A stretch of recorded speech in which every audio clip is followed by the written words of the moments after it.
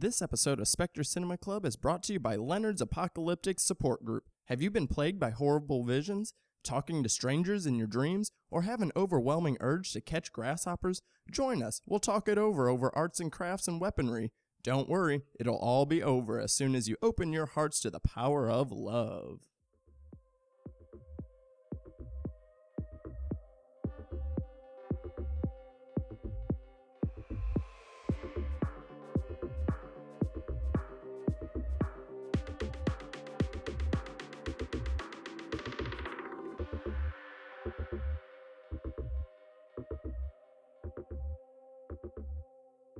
Hey, welcome back to the Spectre Cinema Club, a podcast obsessed with horror subgenre. I am your co-host, Garrett McDowell. Joining me on this fresh, piping hot episode, it's Devon Taylor. How you doing, buddy? Hello. I was gonna do a knock, but we got Cal settled for a minute, so I was like, no, I can't disturb it, because I was gonna do the 5 knocks, but we'll get it in post. I will do it in post, actually. I kind of felt like, when you go see a movie and they like name drop the title like in the dialogue of the film, and you're like, oh, hey, it's the thing, when they do the knock, I kind of wanted to be like, yeah, there it is. There's the knock at the cabin.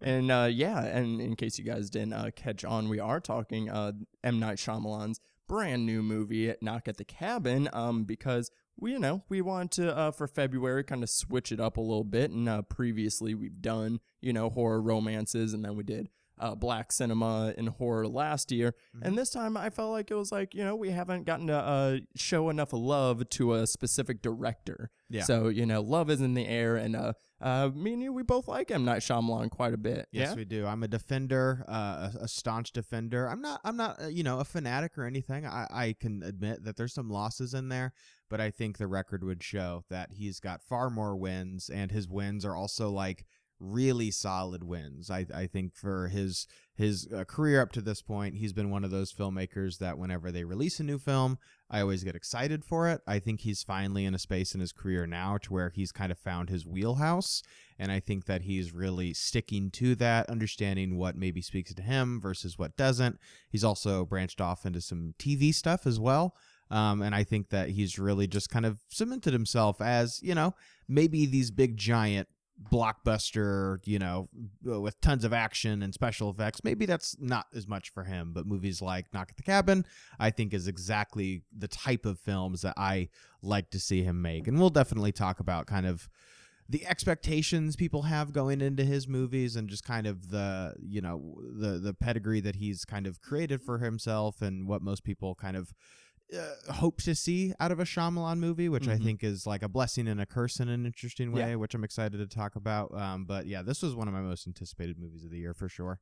Yeah, I mean, I am also a big defender of the Shamhammer, and because he is one of those directors that, again, for me, I love, films that, when they come out and they're divisive, the ones that get people talking, because again, like, good, bad, or anything, I just want to feel something. For sure. And, so whenever I see, a movie that ignites, just like such staunch reactions and conversations, I can't help but love it. And like, that's kind of what M. Night has done, for most of his career. And his career has also kind of been based off of expectations. He kind of for sure came out early in his career with these big hits, and not only big hits, things that kind of changed cinema in certain ways. The way that people looked at twists, endings, and movies. Not that they hadn't been happening for forever, but just it's something about the way that he did it. Kind of changed the way that people watch certain films, and it also kind of changed the way people watched his films. For sure. That's where the backlash has kind of come in at certain points, when people are expecting a twist and then they don't get one, or they don't like what the twist is, or trying to figure it out, and then calling his movies predictable or something. And so he's had various different arrays, and I'd say the only two quote unquote misses are his the super big ones, that he kind of had a little bit too much going on, a little too much freedom. Yeah. Whether that be After Earth or like The Last Airbender. But besides that, though, I like all of his films, at least to some degree, on their own M. Night scale, sometimes even. Yeah, I think, with those two films aside, because you will never hear me go to bat for The Last Airbender, as someone who is a big fan of the show, especially, just what a picture, good God.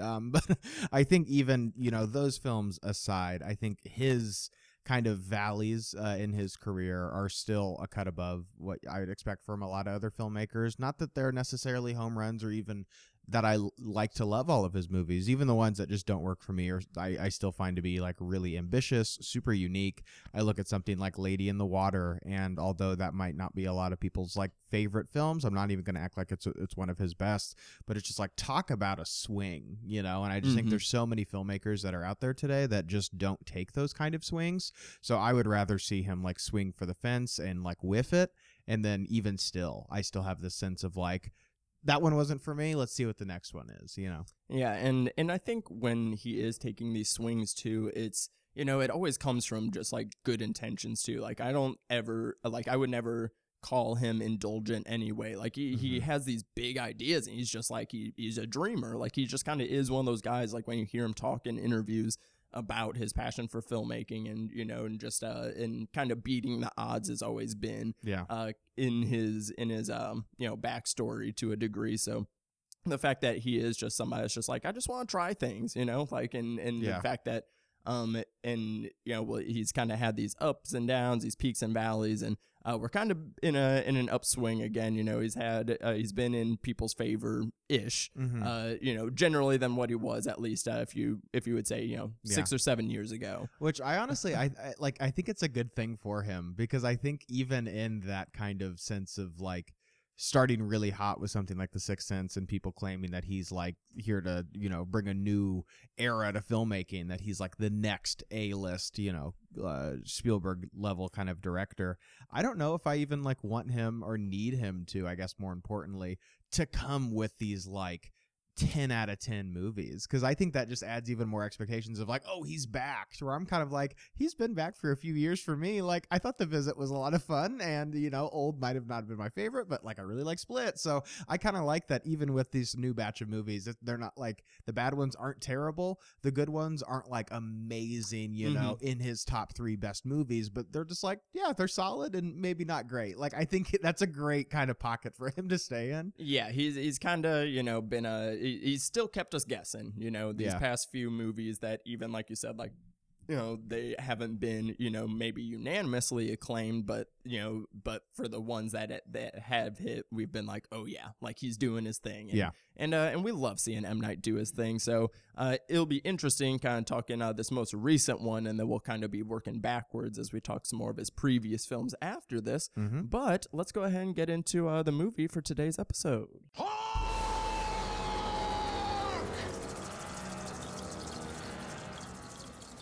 Knock at the Cabin released February 3rd, 2023. This was directed by M. Night Shyamalan. Written, this was based off of a book by Paul G. Tremblay, but the screenplay was done by Shyamalan, Steve Desmond, and Michael Sherman.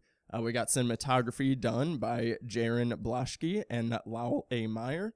A nice score done by... I was practicing this one before. Yeah, you just got to run through it. Just give it your best. Hurtis Steffensdatter. Best. Hey, that sounds pretty good to me. He's Hurtis after from now on, because we will have to talk about the score for sure. Yes. Edited by Noemi Kathariana Preiswerk. Man, all these names very tough, but I do like that it's like we obviously have a crew of a lot of people from different backgrounds. 100%. So that's very nice to, of course, yes. to have, but not for doing these introductions. Box office will be TBD, because at the time of recording, it just came out. But it was made on a $20 million budget. And as it stands right now, Rotten Tomatoes has as a 67% on 162 reviews, with a Letterboxd average rating of 3.2 out of 5. But of course, both of those are going to be changing in the next couple of weeks, so be on the lookout for that. But let's go ahead and get into our initial thoughts on Knock at the Cabin, and I want to start with you, Garrett, because I already know you have a higher opinion than I do. Oh, interesting. Yeah, it's one, like I said, was one of my most anticipated films going into the year. Didn't have an opportunity to read the book. It was on my like to get to. We don't know how to read. You guys know this. And it was on like I want to get to that because it was recommended. It was just like a big popular TikTok book, and I just never got around to it. And then the next thing you know, the movie's out.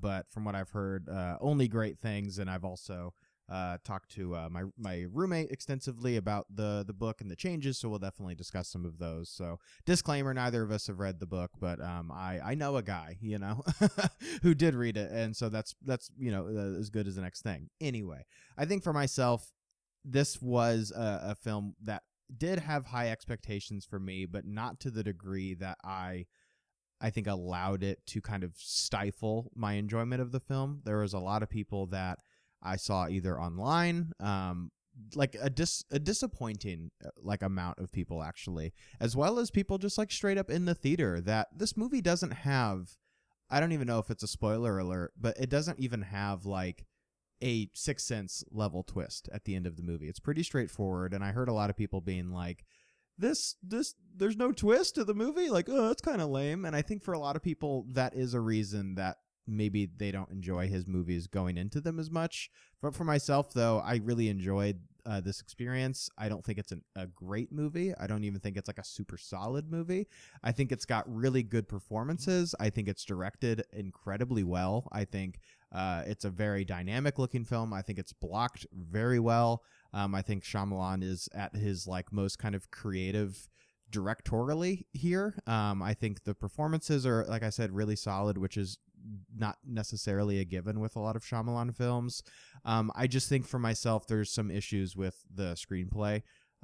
There's some things that are made quite clear in the movie that I think a little obscurity would have really gone a long way for this film. I think that there's just so much that is just like not allowed to just be subtext, or not allowed to be, or not allowing the audience and inviting them to dig deeper and to see what the film is trying to say. Unfortunately, it kind of gets a little cold feet towards the end of the film and just kind of tells you, what's going on and what's some of the deeper ideas at play here. And I just don't think the film invites too much imagination, and I think it's quite obvious of what it's trying to do. I also think that there are some tonal changes that are made from the book, again, from what I hear, to this film being a bit more upbeat, that I don't think is necessarily a deal breaker for me, but I would have liked for that to be maintained a little bit, because I think it's exchanged for something just a little bit less interesting. But still, we'll get into it a little bit more. I have complicated feelings on the film. I totally understand why people don't like the film. However, to those who are like, this film doesn't have a twist, so this is a bad movie, you're just kind of doing what happened with The Village. You're just going in saying, like, this movie needs to meet me at my expectations, and if it's not that, then poo-poo on it, and it's a bad movie. I feel so frustrated with that. So to those who have seen the movie, kind of, have an open mind. But it sounds like you didn't like the movie as much. So. Yeah, I mean, it was frustrating. Very excited, and again, I'm always in M. Night's corner.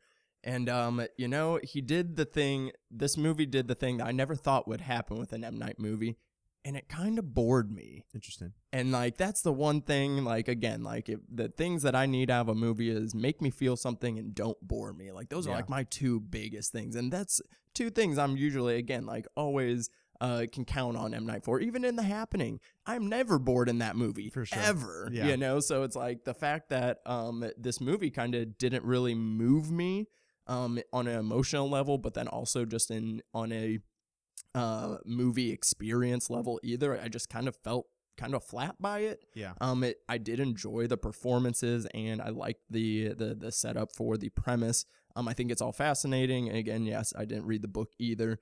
And this came out, the book came out fairly recently too, which I thought was interesting. So it's like, kind of already been hot on people's mind. Mm-hmm. So I can see people that who have read the book. I see why they had the adverse reactions that they did to this, because once I saw those book differences, I felt the exact same way, different, yeah. which we'll get into. But I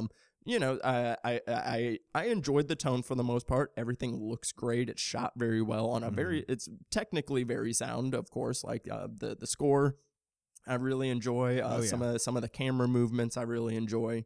You know, I like a lot of what is going on the surface, but again, it just it didn't really have any impact behind it for me, and it just kind of, and not that it going straight forward and not having a twist bothered me, because that's fine. You know, The Visit doesn't really have a twist either. And I mean, Old has a reveal, but I still wouldn't call that a twist because it doesn't change the movie at all. We'll talk about The Visit. The Visit does have a twist. Well, 100%. No, we're going to talk. It totally does. Well, we're going to actually talk about it. Yeah. Stay tuned in a couple weeks for us to talk about The Visit. Yes. But, you know, but I guess it just depends on what your concept of a twist is. And, sure. And I sometimes get annoyed also with the, oh, you know, we're going to subvert by not subverting. Haha, I got you. And then I'm just kind of left with, well, okay, then, but now you didn't do anything though either. I feel like you're kind of just going that route. So, because the movie is just like, goes very straightforward, and the middle gets a little repetitive because of it, in my opinion. But, you know, I like the tones going on. But then, as soon as I saw those book differences, I was just like, so it was a frustrating experience, to kind of say the least. But those are our kind of non-spoiler thoughts. So if you guys haven't seen the movie yet, go ahead and pause this episode, come back to us afterwards. But we're going to do our 60-second synopsis, and then we are going to dig in, spoilers and all. Are you ready, Garrett, for a 60-second synopsis? I'm very ready. Let's do it. All right. I got you on the clock here in 3, 2, 1, go. You've got a young family of 3 who travel to this cabin for a vacation. Just a nice, relaxing weekend in the woods. Just the 3 of them, just kind of relaxing. The girl's outside playing with bugs, and this lumbering man comes up to her. This strange man who she doesn't know starts talking to her, tries to befriend her, and then eventually follows her inside of the house along with the 3 friends that he has behind him. The people eventually break into the house and propose this kind of impossible quandaries to this family of, one of you has to sacrifice yourselves, and if you don't, the apocalypse is going to happen, seemingly in stages or in waves. So the film is really this question of not only will this family make this sacrifice and make this impossible choice, but are these people lying? Are these people just crazy religious fanatics, or is the apocalypse actually upon us, and can this family do anything to stop it? There you go. Got you with 3 seconds to spare. I think that was one of my most sound ones up to That was this very point. nice. It was very concise. Thank you. Yeah, it was almost as if you were reading the back of a book. I did. I mean, that's me putting it down right there. So thanks for that. No, but yeah, I think that's always been something that Shyamalan has done very well. I learned this recently. I kind of had this like misinterpretation of what the concept of a high concept, like a movie, like what exactly that means. I think a high concept is generally seen as something that is like really heady and something like Lady of the Water, which is like quite confusing and convoluted. I actually learned the opposite. A high concept story is something that you can explain in like the kind of like an elevator pitch. And I think this is where Shyamalan really shines, is having these high concept stories of, hey, this is a kid and he sees ghosts and talks to them. This is this family who these kids go to visit their grandparents and crazy shit starts happening. These people, you know, and then so on. I think that's where Shyamalan really shines. Unfortunately, with this movie, he doesn't like quite stick the landing. It's not like he like falls and breaks his knees or anything, but he falls and like kind of stumbles a little bit and then stands up tall. It's just not, it's not like I'm going to defend this movie till the ends of the earth, kind of like how I am with like Shines, or with Signs. But for me, it's just like, yeah, it was good, but it could have been great, I think, is what's disappointing for me. Yeah, I mean, so I do want to talk about it because with this film and the most recent film, these are adaptations. These aren't original ideas of his. So like he is still working with these high concept ideas, but they're not his. Right. And I feel like it's interesting because that kind of seemed to be what undid him a little bit was when he tried to adapt Avatar, because everything before that he was doing his own things. Sure. And then Avatar: The Last Airbender comes around and kind of botches it, and and then he does go to do another original idea, and then that one flops. But then when he comes back with The Visit, that was an original idea. Yeah. Split, coming off of his previous original ideas, Sure. and then now he's going back into this adaptation pool. Yeah. Which I feel like with Old worked a little bit better because it was a very obscure work that people kind of didn't really know about, and he took pieces of it but kind of made it his own thing. Like he basically took the beach part makes you old, but then everything else he kind of did his own thing with it. Yeah, it's like he read the back of the cover and was like, I'm going to make a movie of that. Pretty much. And then, but with this one, he kind of goes, aside from these, major detours, he does stick pretty close to the book in certain angles. Like when you kind of read the side by sides of the summaries, they're pretty close, except for to a point. Yeah, which again, is a question. I guess let's ask: are we spoiling the book in this discussion? Or are we going to try to preserve that for some people? Unfortunately, I think we're going to have to. I don't know if we're going to be able to have a productive conversation dancing around the ending of the movie or book. So yes, this will be a spoiler for the book and movie. I think. Unfortunately, a spoiler of two people who, again, to reiterate, didn't read the book. So it's literally like, I heard this crazy shit that happened. Hey, that's what people are doing on TikTok too. Exactly. The people on TikTok are going, "Hey, I heard about this thing. You should check it out," but they probably haven't read it either. Yeah. So I do find it fascinating that he is going back into the adaptation well and the differences that makes. But before we dig into the story a little bit more, let's see what subgenres we got going on here. Of course, we got like a single location thriller going on and the apocalypse. But what were some things that were sticking out for you? I think the film does have this very mysterious sort of quality to the movie, which is something that is found in lots of Shyamalan movies.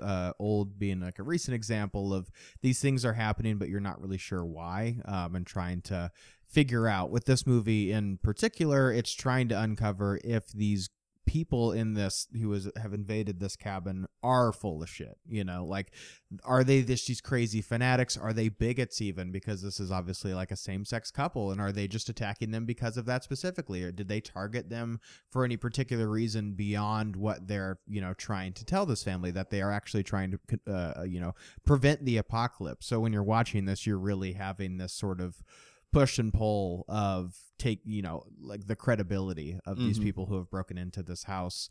And beyond that, I think that this film does have like a tragic sort of angle to it. I would classify this as a tragedy. I think it is going towards this kind of inevitable conclusion of tragedy. And either way, it really is kind of like the trolley car sort of, question of, well, are you going to sacrifice one of your family members, obviously this impossible choice, or go down the road of the apocalypse? Again, assuming that these people are actually sort of telling the truth. And the longer you watch the film, you kind of realize it's like, oh shit, this is actually true. So still kind of waiting for that conclusion, but either one is pretty tragic, Yeah, the mystery angle was the part that definitely did not work for me. And we'll kind of get into that here in a sec. But I do want to touch on the psychological drama aspect did work a little bit as far as it being layered in different ways of, the two main characters not only challenging, their own inner beliefs, but then so it's like they're challenging their own inner beliefs, and then they're also challenging like themselves within their relationship. Like, okay, like I know you are this kind of person, this is where you would lean, but now you're leaning this way. And then so they're trying to figure out but amongst themselves, but then like you said, trying to figure it out of these four people, like are they actually for real or not, so it's like I like that there is at least multiple layers of the psychological drama going on. But the mystery itself, and maybe again this is just because like of really enjoying M. Night's films and kind of really I feel like I have a good idea of how this guy's brain works sometimes. And so like going in, like again, like this is the spoilers, guys, last chance, but like going in, I kind of thought to myself, and this was without looking up anything about the book, I was like, you know what? Like, I think like M. Night is going to have the apocalypse in this movie because that's just what he's going to do. Like, the apocalypse is totally going to be real. Well, beyond that, even it's also like in part of the trailers too. Like you see like the wave, that scene, like the tsunami scene, like in one of the trailers, which I know some people were kind of like, hey, what the fuck? Like it's a little spoilery, isn't it? So even if you've not seen Shyamalan's movies, if you saw a trailer for this film, I think that does kind of remove some of that mystery.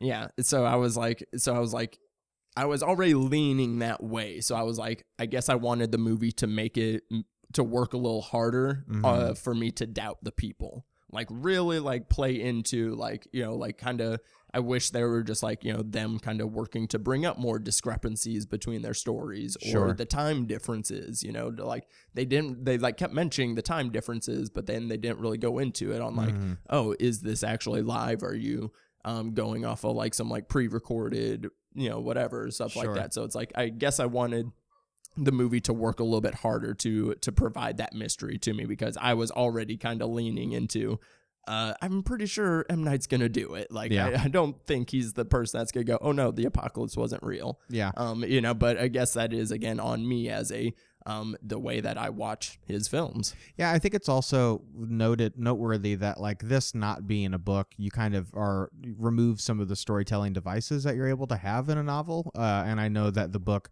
hops between perspectives. It's not entirely first person in just this one character the whole time. There's different chapters and they come from different I didn't see that part. Okay. Yeah, it comes from different point of views. So I think there's 7 chapters and each chapter is like a different person. Because there's the 4 horsemen and then the 3 members of the family. So each chapter in the book goes to a different point of view. And I think with that, you are kind of removing that inner monologue and what's going on with these characters. And so some of that depth that you were feeling that maybe this movie was lacking could have be provided in that, where you are really able to get inside their head and see more than just kind of waiting for the next sacrifice to happen. I think that's particularly felt with the Wynn character, because I feel like in the book there might be a little bit more for her to do, or even get to see her psychologically, kind of how she's handling the situation in the book.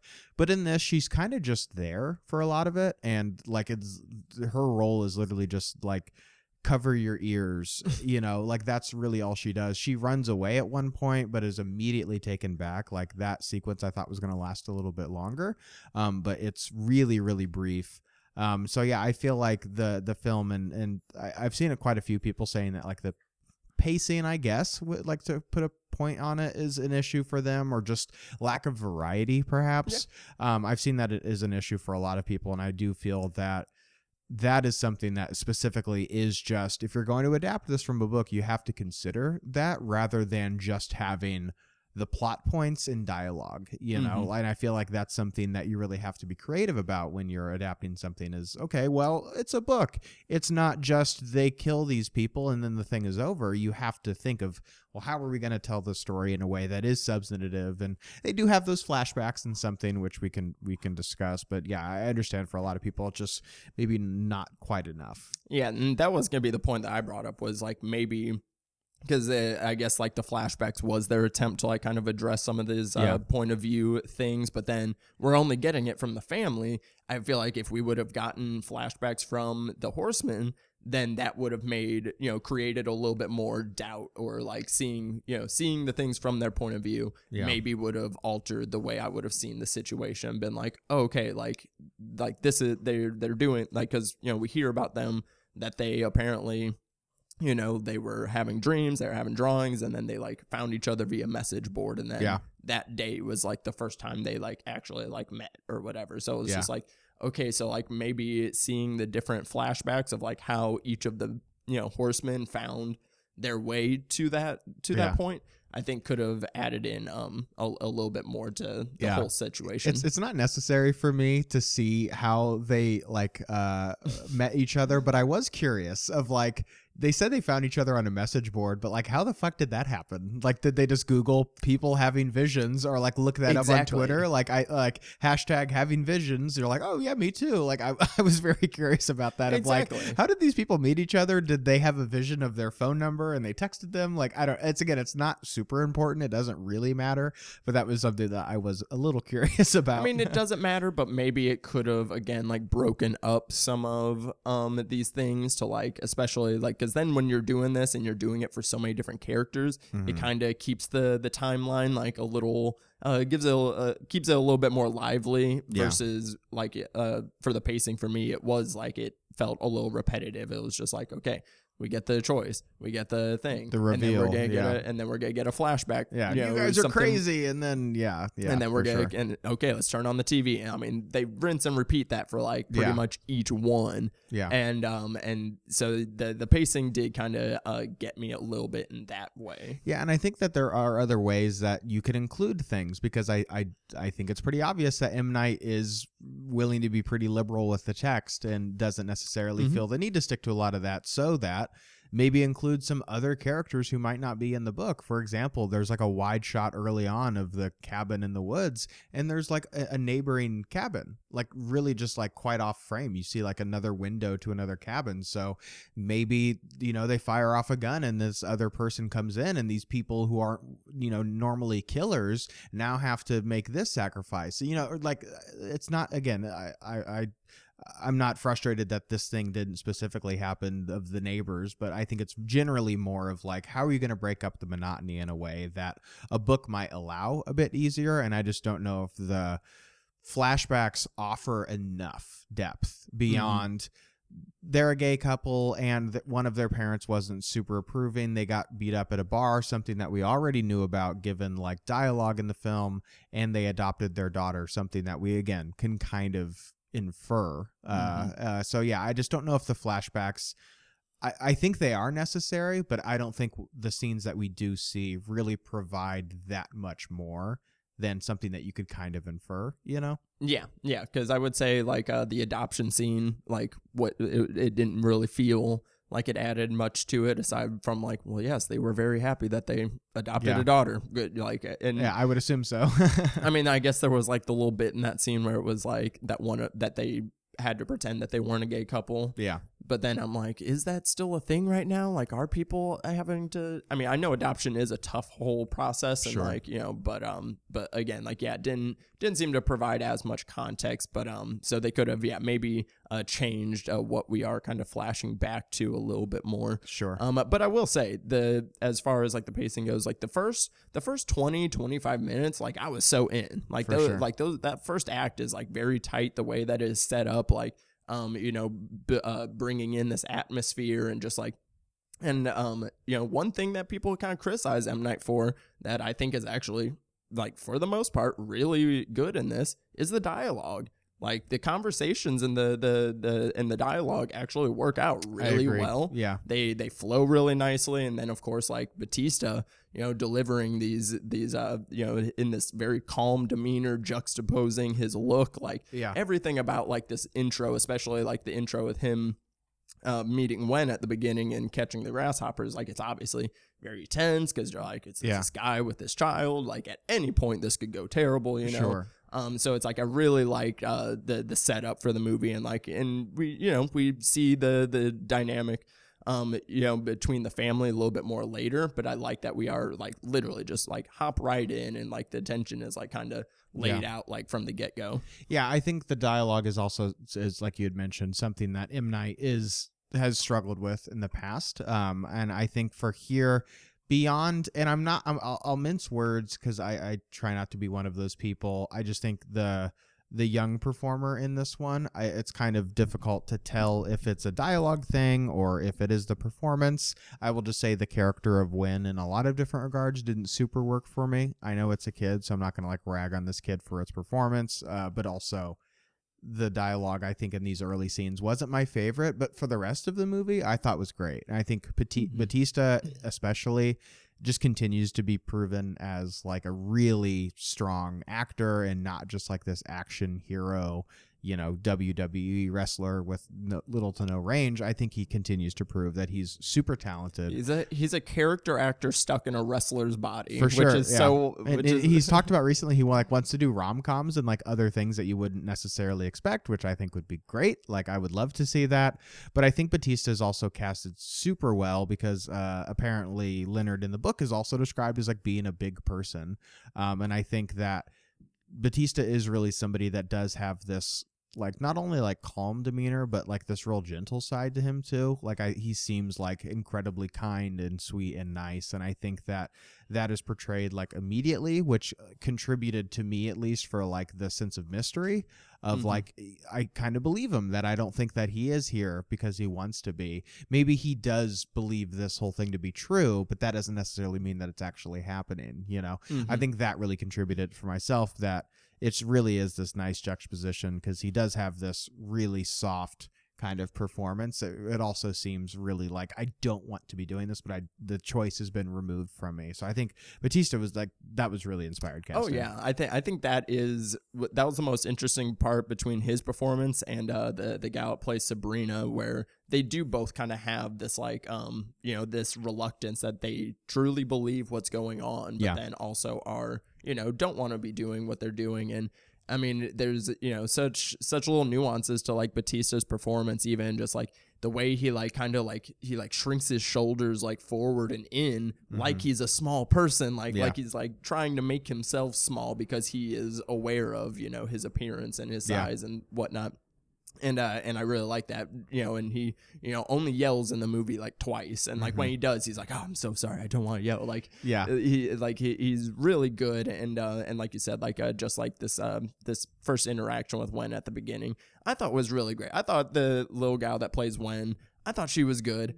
I think, like you said earlier, maybe that her character kind of gets less and less to do as the film goes along, which makes sense because there's a reason she doesn't do as much in the book. Right. So it's like, but then, okay, like if you're going to have her in the movie for the whole thing, then like we need to give her a little bit more to do. And I thought like maybe that beginning, like, you see like the inside of her notebook and like her like cataloging these grasshoppers, and it's like, okay, so she's super smart, and maybe like she's gonna like I don't know, like do anthropology on these people to like learn things about them or something. Like, I don't know, I thought they were setting her like intelligence up to be a factor, and it ends up not. The only thing I thought was interesting with her character beyond just kind of that initial scene is the character of Leonard, who is this kind of like youth basketball coach as well as being a teacher. He makes a comment and says that like, you have to be careful with what you say around children because they'll believe whatever you say. And then at the end of the film, when Wen is like hiding in the treehouse, she says like, did Dad save the world? So I thought that was an interesting thing that you don't really get to see a lot of. And that was like almost a reveal in and of itself, is that she believed all of this stuff was happening. She didn't think that these people were lying. She actually felt like they had to make this terrible choice to prevent the apocalypse, which I did think was interesting. So it's also as good of a time as any to discuss like what happens with the kid in the book. So from what I understand, there is a scuffle that happens between the dads and the horsemen.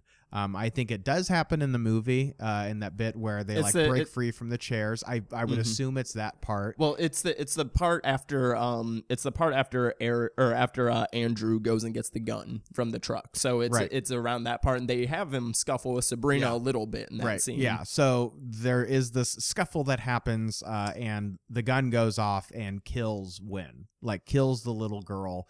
However, it's not like, okay, you sacrificed the person, the end. It's still a problem because it wasn't like an agreed upon sacrifice. This person just kind of got caught in the line of fire. And so now it's these two fathers who have to make the decision. And to kind of spoil the rest of the book, they don't end up killing each other, and they just like live in the apocalypse. So for me, I understand that. I think it's Universal that's making this. I understand that Universal isn't like super gung-ho on making a movie where a child dies halfway through it in like this brutal death, and then their dads are just holding her corpse in their arms for the rest of the movie. I understand that. I think a couple of things, though. For one, if you are going to make that choice to save the daughter, have her play more of an active role in the movie rather than it just seeming not cowardly, but really just seeming like an appeasing sort of, we don't want to traumatize. This is a mainstream movie. It's not, some neon. This isn't Speak No Evil or something like that, So I understand the hesitancy, but if you're going to be gun shy, make it pay off creatively. And then beyond that, we'll talk about it more in the ending. I think that bleak tone is like not completely abandoned, but it's exchanged for something that is just like in the other direction, to where this movie ends like the book sounds like it ends like really fucking bleak, and which isn't a requirement for me, but this movie ends so sincerely that it's almost like bordering on saccharine. Like it is so like sunshiny, rainbowy, tied off in a neat bow, and it just doesn't work for me. It's very odd. All of it is very odd, yes, because I feel like when I saw these book differences, I was like, these were like literally all my problems. Yeah. Like, or these are the solutions to like all the problems I had in this film, because again, it would have broke up the repetitive nature of it. It would have, because again, I kind of had, setting the stakes in my mind watching this. And again, I'm thinking of M. Night's career. He is never shy about putting, kids or teens in peril, but he does not kill them. He will put them in danger, but he won't kill them. Yeah. So in my mind, I was like, is M. Night gonna kill this kid? Probably not. He's got like 4 kids himself. He's a big dad guy. So sure. I was like, I doubt it. So in my mind, I was already thinking, okay, so it's gonna be between the 2 dads who's gonna sacrifice themselves. So it watered down the tension that way. Yeah. But and again, we joke about, we love when you kill kids in a movie. And again, putting emphasis on the in a movie part. We don't like killing kids, but in a film, it does have a purpose and can alter stakes dramatically. Like if you are willing to kind of do that, so it kind of made it a little bit more predictable. But again, I was also like, they should have killed the kid. Like, they kill a kid. And then because it does add in like that extra moral quandary that they have later, because whenever it's like in the book that even though Wen gets killed, since she didn't willingly sacrifice, it didn't count. Yeah. And so that would radically change, the way that Andrew and Eric are approaching this situation. Sure. And I think that they just don't really have a reason for that throughout the film, other than like whenever it's revealed that like Redmond was the guy that attacked Andrew. That's really the only thing that like kind of puts any kind of like more doubt in their mind. Yeah. Versus if like this happened, then that kind of puts the whole situation like in the air again. Yeah, and again, kind of going towards the book differences, from what I understand, the character of Redmond, who also I just want to like add, Rupert Grint. Glad to see him. I thought his performance was really funny, like not even in a bad way. I love that his character shows up in this and is just immediately like fucking annoyed. I wouldn't be surprised if he was drunk, because he knows that he's the first one to go. And I love that he shows up and he's like, well, they're not gonna say yes, so I'm gonna fucking die. Like, I love that he just shows up as just mad as hell. But anyway, with his character Redmond, from what I understand, the book keeps it a little bit more like unsure of, you don't necessarily know for sure if he was the guy involved at the bar. It's like not necessarily as clean as this movie is, to where he literally finds his ID and he's like, yep, that's the fucking guy, And I think that sense of unsure kind of vagueness or open-endedness, I think really could have benefited this movie in a lot of different regards, and we can continue to talk more about it, but I think that was overall kind of my biggest issue with the movie, is I feel like it's so afraid to have any sort of open-ended kind of, really, again, and kind of invite that imagination with the audience, that everything is stated very plainly. The movie ends with like a happy note, and that, we saved the day kind of thing, which I think is something that, again, I don't expect Universal Studios to kill a child like halfway through this movie, but like exchanging that for this kind of like happy, sunshiny sort of ending, I just don't know if it's even just as creatively of an interesting choice for me. I mean, yeah, apparently the book in general just kind of has this like pessimistic mood to it. And I can see that, that's why the director would like have the reaction that he had, or because the writer of the book, or I keep saying director, the writer, because after he saw it, he goes, I have some mulling to do, my head is spinning, but early verdict is the movie and performances are great. So I think that's him kind of grappling with like, sure, you kind of took like a key element of my thesis here, and like, on like what was there.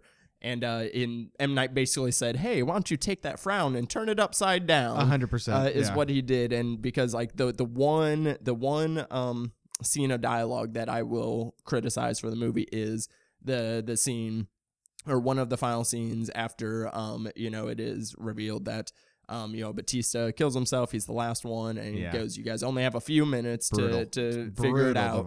Brutal. And they have this like spinning conversation, Eric and Andrew going back and forth on like, trying to decide and all these things. And it is so awful. They try to cram in so much into this like little exchange. Yeah, it's literally like, hey guys, in case you weren't up to speed up to this point, this is what's going on. And it's like you had the whole movie to flesh these things out with, like, because I wanted to see like, I wanted to see more conflict, between Andrew and Eric of kind of acknowledging like, okay, we know each other so well that like I know how you're seeing this situation. Like Andrew knows, like Andrew already knows that, like, oh, Eric believes this. Like which I think Jonathan Groff does a good job at portraying. Ooh, I think Andrew's better. Well, I think they're both good, but I think Groff's performance is a little bit more understated, and it's beyond just he had a concussion, so he's like kind of quiet for a lot of the movie. I think you really can see him as a performer portraying this sense of like he's kind of mulling it over, and like you can really see like the wheels turning in his head of like, oh man, maybe these people actually do have a point, and like to the point that his partner is even like, hey, are you still with me, kind of thing, and he's like, yeah, I'm still here. Like I felt like that was something that like is kind of like really just Jonathan Groff's performance, and something that would be like lost in like a lesser performance. I thought that was really great that he was able to convey that.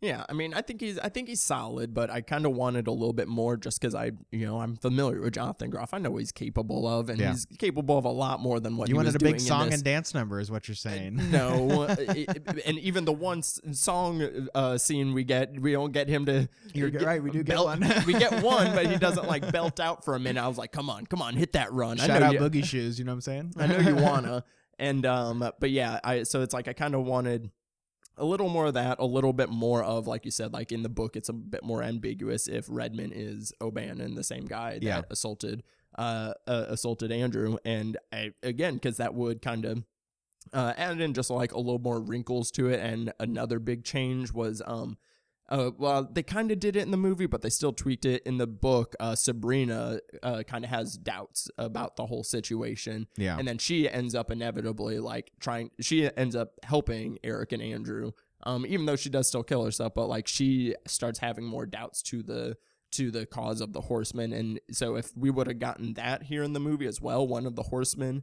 doubting the situation, that would have, again, brought a little bit more balance to the mystery of like, is this real, is this not? Because like pretty much all the Horsemen were down the entire time and were just like, very steadfast. And so I was like, it's making it kind of hard to believe that they're lying, know? Especially because like we do see Sabrina like helping out in like a medical sense, but like her resolve is still pretty clear. Like she's not happy about it, but also I think that like would be another note of mine is like, if you're not opposed to like changing radical plot points that happen in the book, like do it in a way that didn't just seem like, I'm not going to call M. Night Shyamalan a coward, but do it in a way that isn't just kind of gun shy on having these maybe upsetting moments in the movie, and do it in a way that is like, okay, well, if that's on the table and we can shuffle some stuff around or add or subtract new scenes, like do it, have new character interactions, because I just don't think it's done enough to the degree that it's like really is super interesting, to me. It's still kind of just like I can see the repetitiveness of just kind of waiting for the next sacrifice to happen, and in between it's mostly character iterations or interactions that are kind of the same. I was like so bored at a point. I didn't even see Adrian's like sacrifice happen. It happened so fast. Like I was just like, oh yeah, she's gone, because I also like we didn't get much of like anything out of her character from it in that one. But yeah, like if you're not, like you said, if you're gonna change the plot points, and like and again, like I won't say he's a coward either, but this does feel very safe. And I don't and again, this could be this is a more known IP. this was a $20 million budget, a little bit more than, the previous two films. Like, The Visit was done for like less than 3, and then I think Split was only done for like 5.5 or something like that. So it's like, I would say some of that also is probably the cast too, and there's also like quite a lot of special effects towards the end of the movie. I would say that's most of it, Mm-hmm. Yeah, but so I do like what he does add though to it, because what he does add to the story is obviously like some of his visual motifs, his camera work, just the imagery. Whoever designed those weapons, I think are super cool. They all look fucking like weird and like dangerous, like dangerous, makeshift, and like just like felt kind of odd. And so I did enjoy that. Apparently those came to them in a vision too. They're like, we made the weapons like we were supposed to. Yeah, which I thought was interesting. Yeah. Which a very interesting detail. And then I do like just some of these the way that they displayed some of these apocalyptic events of just like the shot where we get the wide shot and you just see like 8 planes just like falling out of the sky. It's just like very eerie. Mm-hmm. I really like some of these imagery. Yeah, the whole apocalypse scenes I thought were creative in a way of like the plane specifically saying like you have like these biblical passages where like glass will fall from the sky, and then showing that as airplanes I think is also like really effective, really creepy. I think the wave bit was pretty cool. I didn't love, and this is just like a movie thing, and it's a total gripe. I didn't love how it's like first person, and then like the person gets killed, and it's like, how are you uploading this video to the news? You know what I mean? Unless this was a live stream, like it's just stuff like that. It's literally the end of literally the end of the wave video was like the phone like underwater floating around. It's like, wait, then how? Like, I gotta click upload before I die. Stuff like that. It's totally inconsequential, but yeah, I think a lot of the apocalypse stuff too, and I do want to talk about like some of the final choices that are made in the movie, but I think that kind of, again, some of that mystery could have been still kind of maintained because like you were talking about, they do have that conversation of like, you can prevent this. Leonard is dead now, but you still have a few minutes to prevent this. I think the movie could have ended with that bleak ending without killing the kid, but just have it end like 3 minutes earlier, because the whole diner scene was just not it for me. It was like 2 of the worst scenes in this movie are right at like next to each other, and they're both at the very end of the film. The diner scene where they go and somebody just calls a loved one, and they're like, I love you, I'll be home soon, and they're like, oh, the cases have fallen and we haven't had a sick person in hours and planes are flying in again. It's just like so ridiculous. And I just would have liked really if end on them just driving away and there's like still fires happening in the forest. And so you're left wondering of like, did they do it in time? Was that for nothing? But you can still have this sort of cinematic litmus test of how optimistic are you of a person, or how pessimistic are you as a person? Are you cynical and think that they didn't do it in time and the apocalypse is still going to happen and their sacrifice means nothing? Or are you optimistic and think that no, they actually did save the day? I thought that would be kind of this interesting, a mystery in and of itself, but having it just kind of Shyamalan being like, no, don't worry, guys, they did it. The town is saved, It's just kind of like, all right, that's just not very interesting to me. No, you're right. We 100% still could have had a bleak ending if you just literally cut that diner scene, like, because I would have, it would have improved the ending for me significantly if it at least did that of being like, okay, yeah, you still don't know if it, because how, like, he never said. Because he literally just says, yeah, you have a few minutes. Yeah, we don't know how long that was. Yeah. So it's like, it would have been nice to like kind of have that. And I also, I wish they kind of would have spent a little more time on the struggle too of, this idea, like maybe Andrew would have been like convinced earlier in the movie a little bit.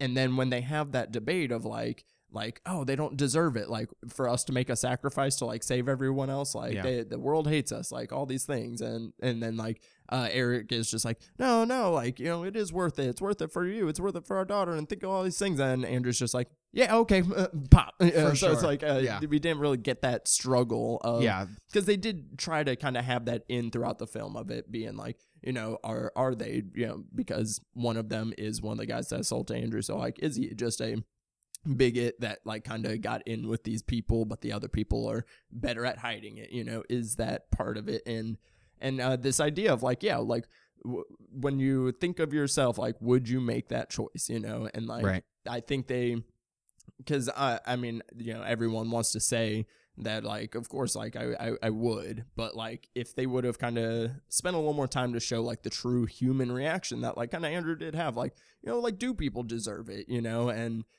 but then also like when you think to yourself like, well, how realistic, like, would you really, knowingly give up the world, like if it meant, that you're gonna preserve your love. So it's like he didn't want to spend time with the struggle of any of that. He just kind of wanted to put his interpretation of like, no, life is worth it. So here you go. So I'm going to give you my feelings of it, but he didn't really leave room for us to give our own feelings on it. Yeah, I don't feel like the audience was really given opportunity to kind of mull that over yourself of, is humanity worth saving? And again, kind of offer this audience almost this kind of litmus test of, do you think like, or do you have the more cynical point of view of like, burn it all to the ground, humanity's fucked, because I think especially after the past few years that we've had, I think also like the movie acknowledges those past few years. Like one of the main like waves of this, apocalypse that we see is disease. The other one is like this horrible like weather phenomenon, which is something that we see all the time now with like climate change. So I think that there really is this like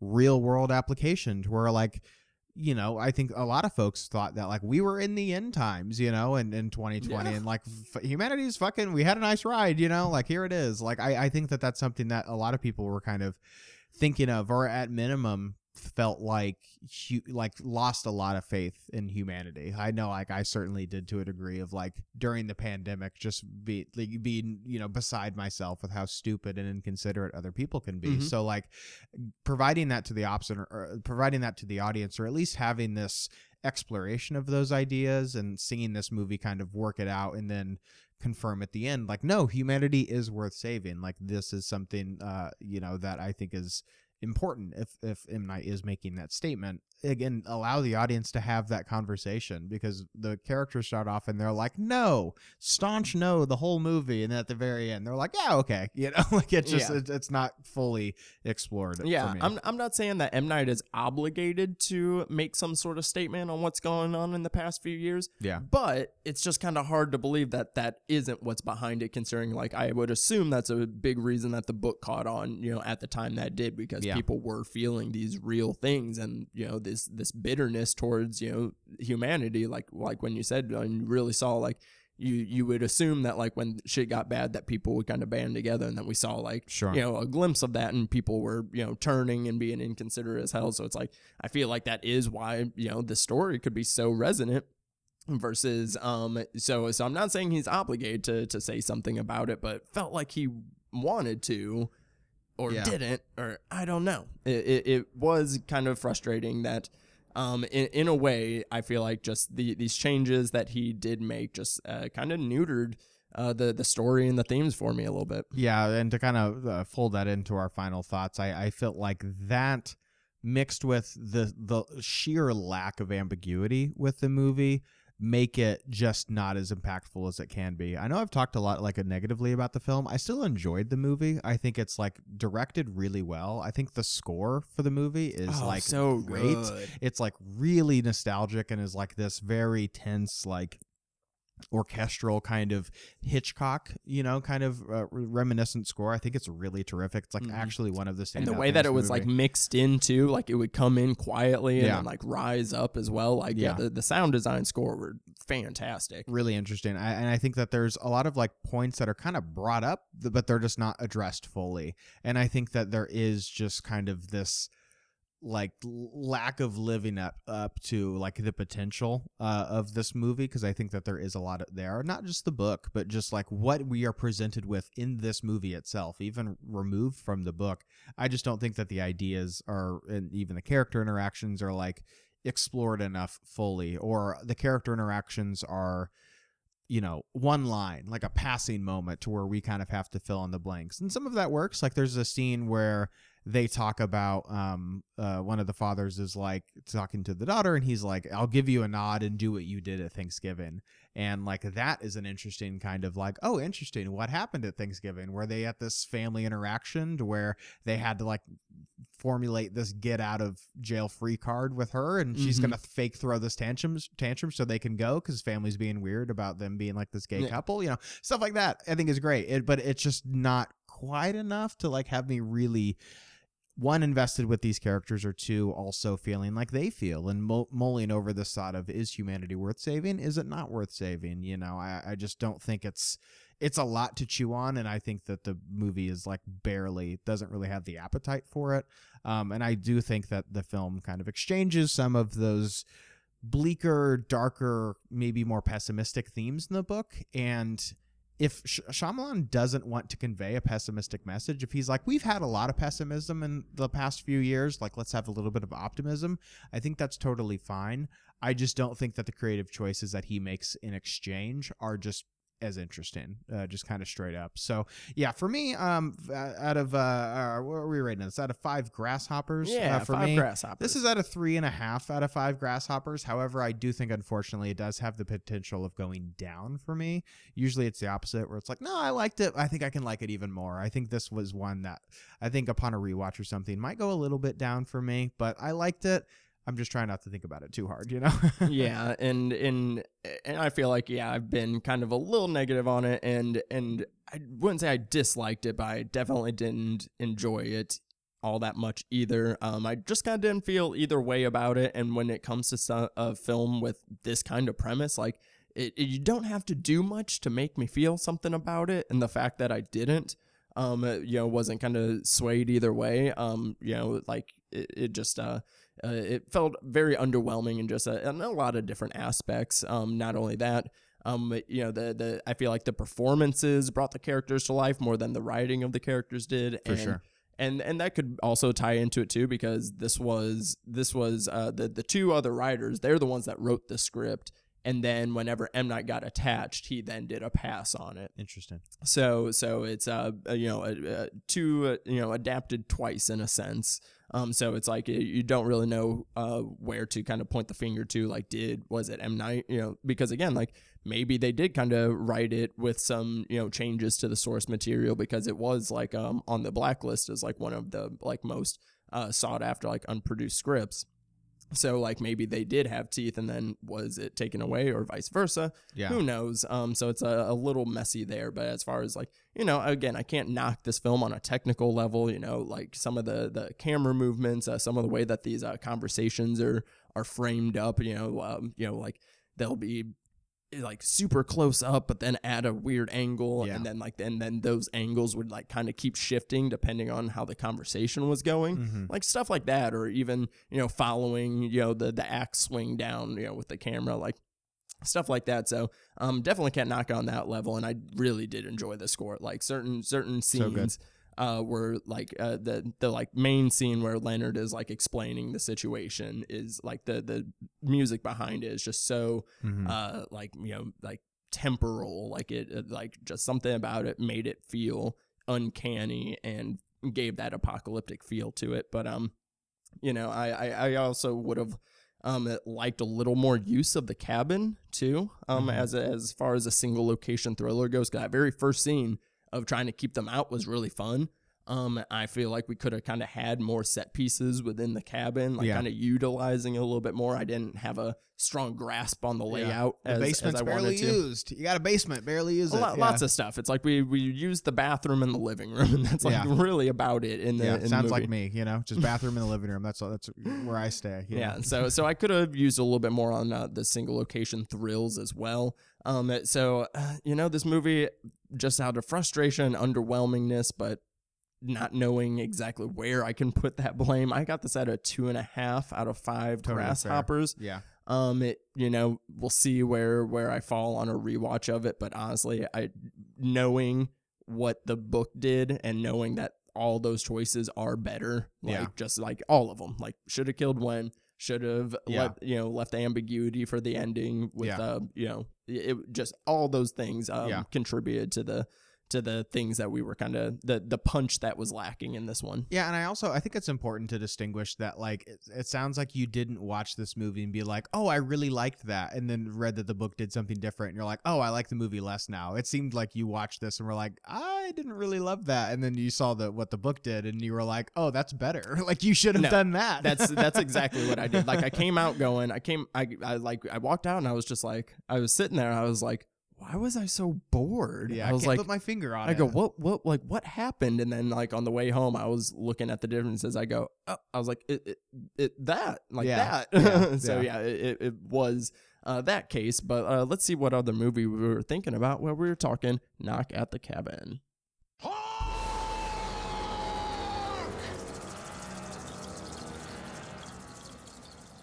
Alrighty, here on the Bloody Blunts, not the Bloody Blunt Cinema Club. Here on Spectre Cinema Club, we like to end all of our episodes playing a game called Movie Math. You guys know the rules. You just have to take a few movies. You can add them together, multiply, divide, subtract, whatever you want to do. Just has to equal a movie that we discussed today. Devon, are you ready for your equation? I do. Mine is pretty simple, looking at yours as well. Funny enough, none of our movies actually involve cabins. For the ones that we picked. But for mine, I have Silent Night, which came out a couple of years ago, another apocalyptic film that was very bleak and did a better job of maintaining that sense of mystery, and having these different conversations between the characters to really explore the different moral dilemmas that they're having in that situation. And the ending for that is a fucking heartbreaker. Like, oh my God, that movie is so good. Really tore me up and kind of explored a lot of the same themes in this. I have it divided by Panic Room.